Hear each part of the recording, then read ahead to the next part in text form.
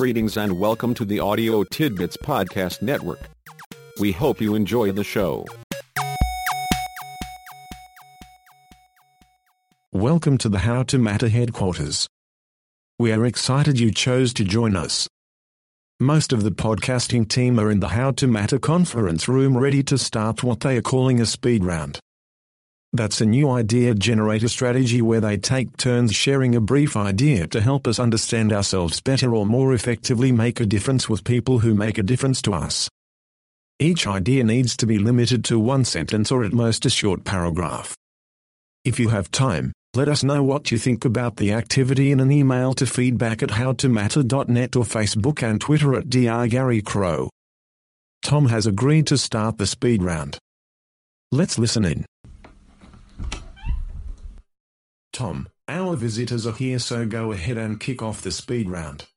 When dealing with difficult or complex situations, there are usually a lot of distractions and competing demands that get in the way of focusing on what truly needs done. It is like static when trying to listen to something important.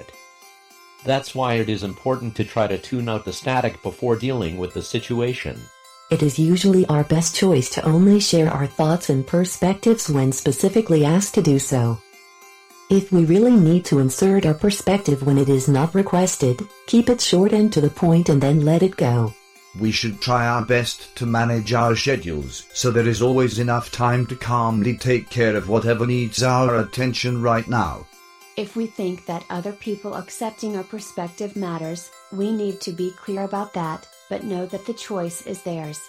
Our action equation should give us a concurrent short and long-term perspective, thus reducing the likelihood of negative eventualities following our actions. We should make a serious effort to live within our personal space. People always make a difference and not accepting the truth is foolish. Being able to quickly grasp the whole while being aware of the details and their relationship to each other and to external factors enables us to see connections, implications and possible actions straight away. Sometimes as things straighten out and situations resolve and clarify, it seems like we knew what we needed to know all along, but we know we didn't. The truth is that our intuition came to our rescue. Try to see the extent to which events or circumstances fit into a familiar pattern, into the context of prior experience. Think about whether the fit is slight or more pronounced. The points of congruence with available knowledge and information are our initial reference for thought, perception, and intuition. If we are going outside of our personal and professional limits, we would do well to associate with an expert in the new area. When there seems to be only one right way to think about or to understand anything, we do ourselves a service when we stop, reconsider and take time to ponder the situation until at least one alternative right scenario comes to mind. There will nearly always be one and usually more than one. If it is to be, it is up to me. We should keep telling this to ourselves as we try to make a difference to people who make a difference to us. Unless there is a clear emergency and immediate action is necessary to prevent further and often significantly worse problems, we should take the extra time to figure out the why of the situation to reduce the likelihood of mistakes and errors in judgment. Far more often than we might think, people rush into things before clearly understanding the expected outcome. Consequently, unsatisfactory outcomes normally aren't because of substandard work. People usually do what they do reasonably well. More often than not, the problem is that they didn't do exactly what needed done to get the right outcome. At times we know that had we been smarter or more clever, we would have anticipated and handled the situation better. Through accepting responsibility and retrospective analysis, both our cognitive and intuitive capacities will serve us better the next time. Although we normally do not let others intrude on our personal space or time, we are usually able and willing to assist, help when there is an immediate need, do what we can for others, deal with what needs dealt with. We know that making the extra effort to be friendly, supportive and respectful with others is the right thing to do.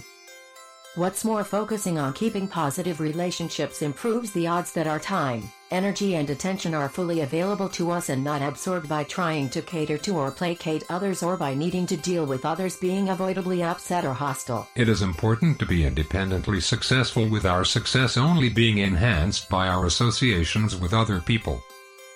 We should always carry our own weight and take care to be sure we are not being carried by others. Occasionally we are unable to provide adequate explanations for decisions when they are made. Adequate explanations only become available retrospectively, as time is available to reconstruct our intuitive processes at a conscious level. Even so, we should learn to trust that subconscious process. We should be open, receptive and accommodating while remaining clear and steady about our views, opinions, ideas, intentions and beliefs. That was definitely a speed round. I'm not sure I can take in so much all at once. I hope you did better than I did. Maybe the points that are still sticking with us are the ones that resonate for us and will be the most helpful as we pursue making a difference with people who make a difference to us. Let's hope so.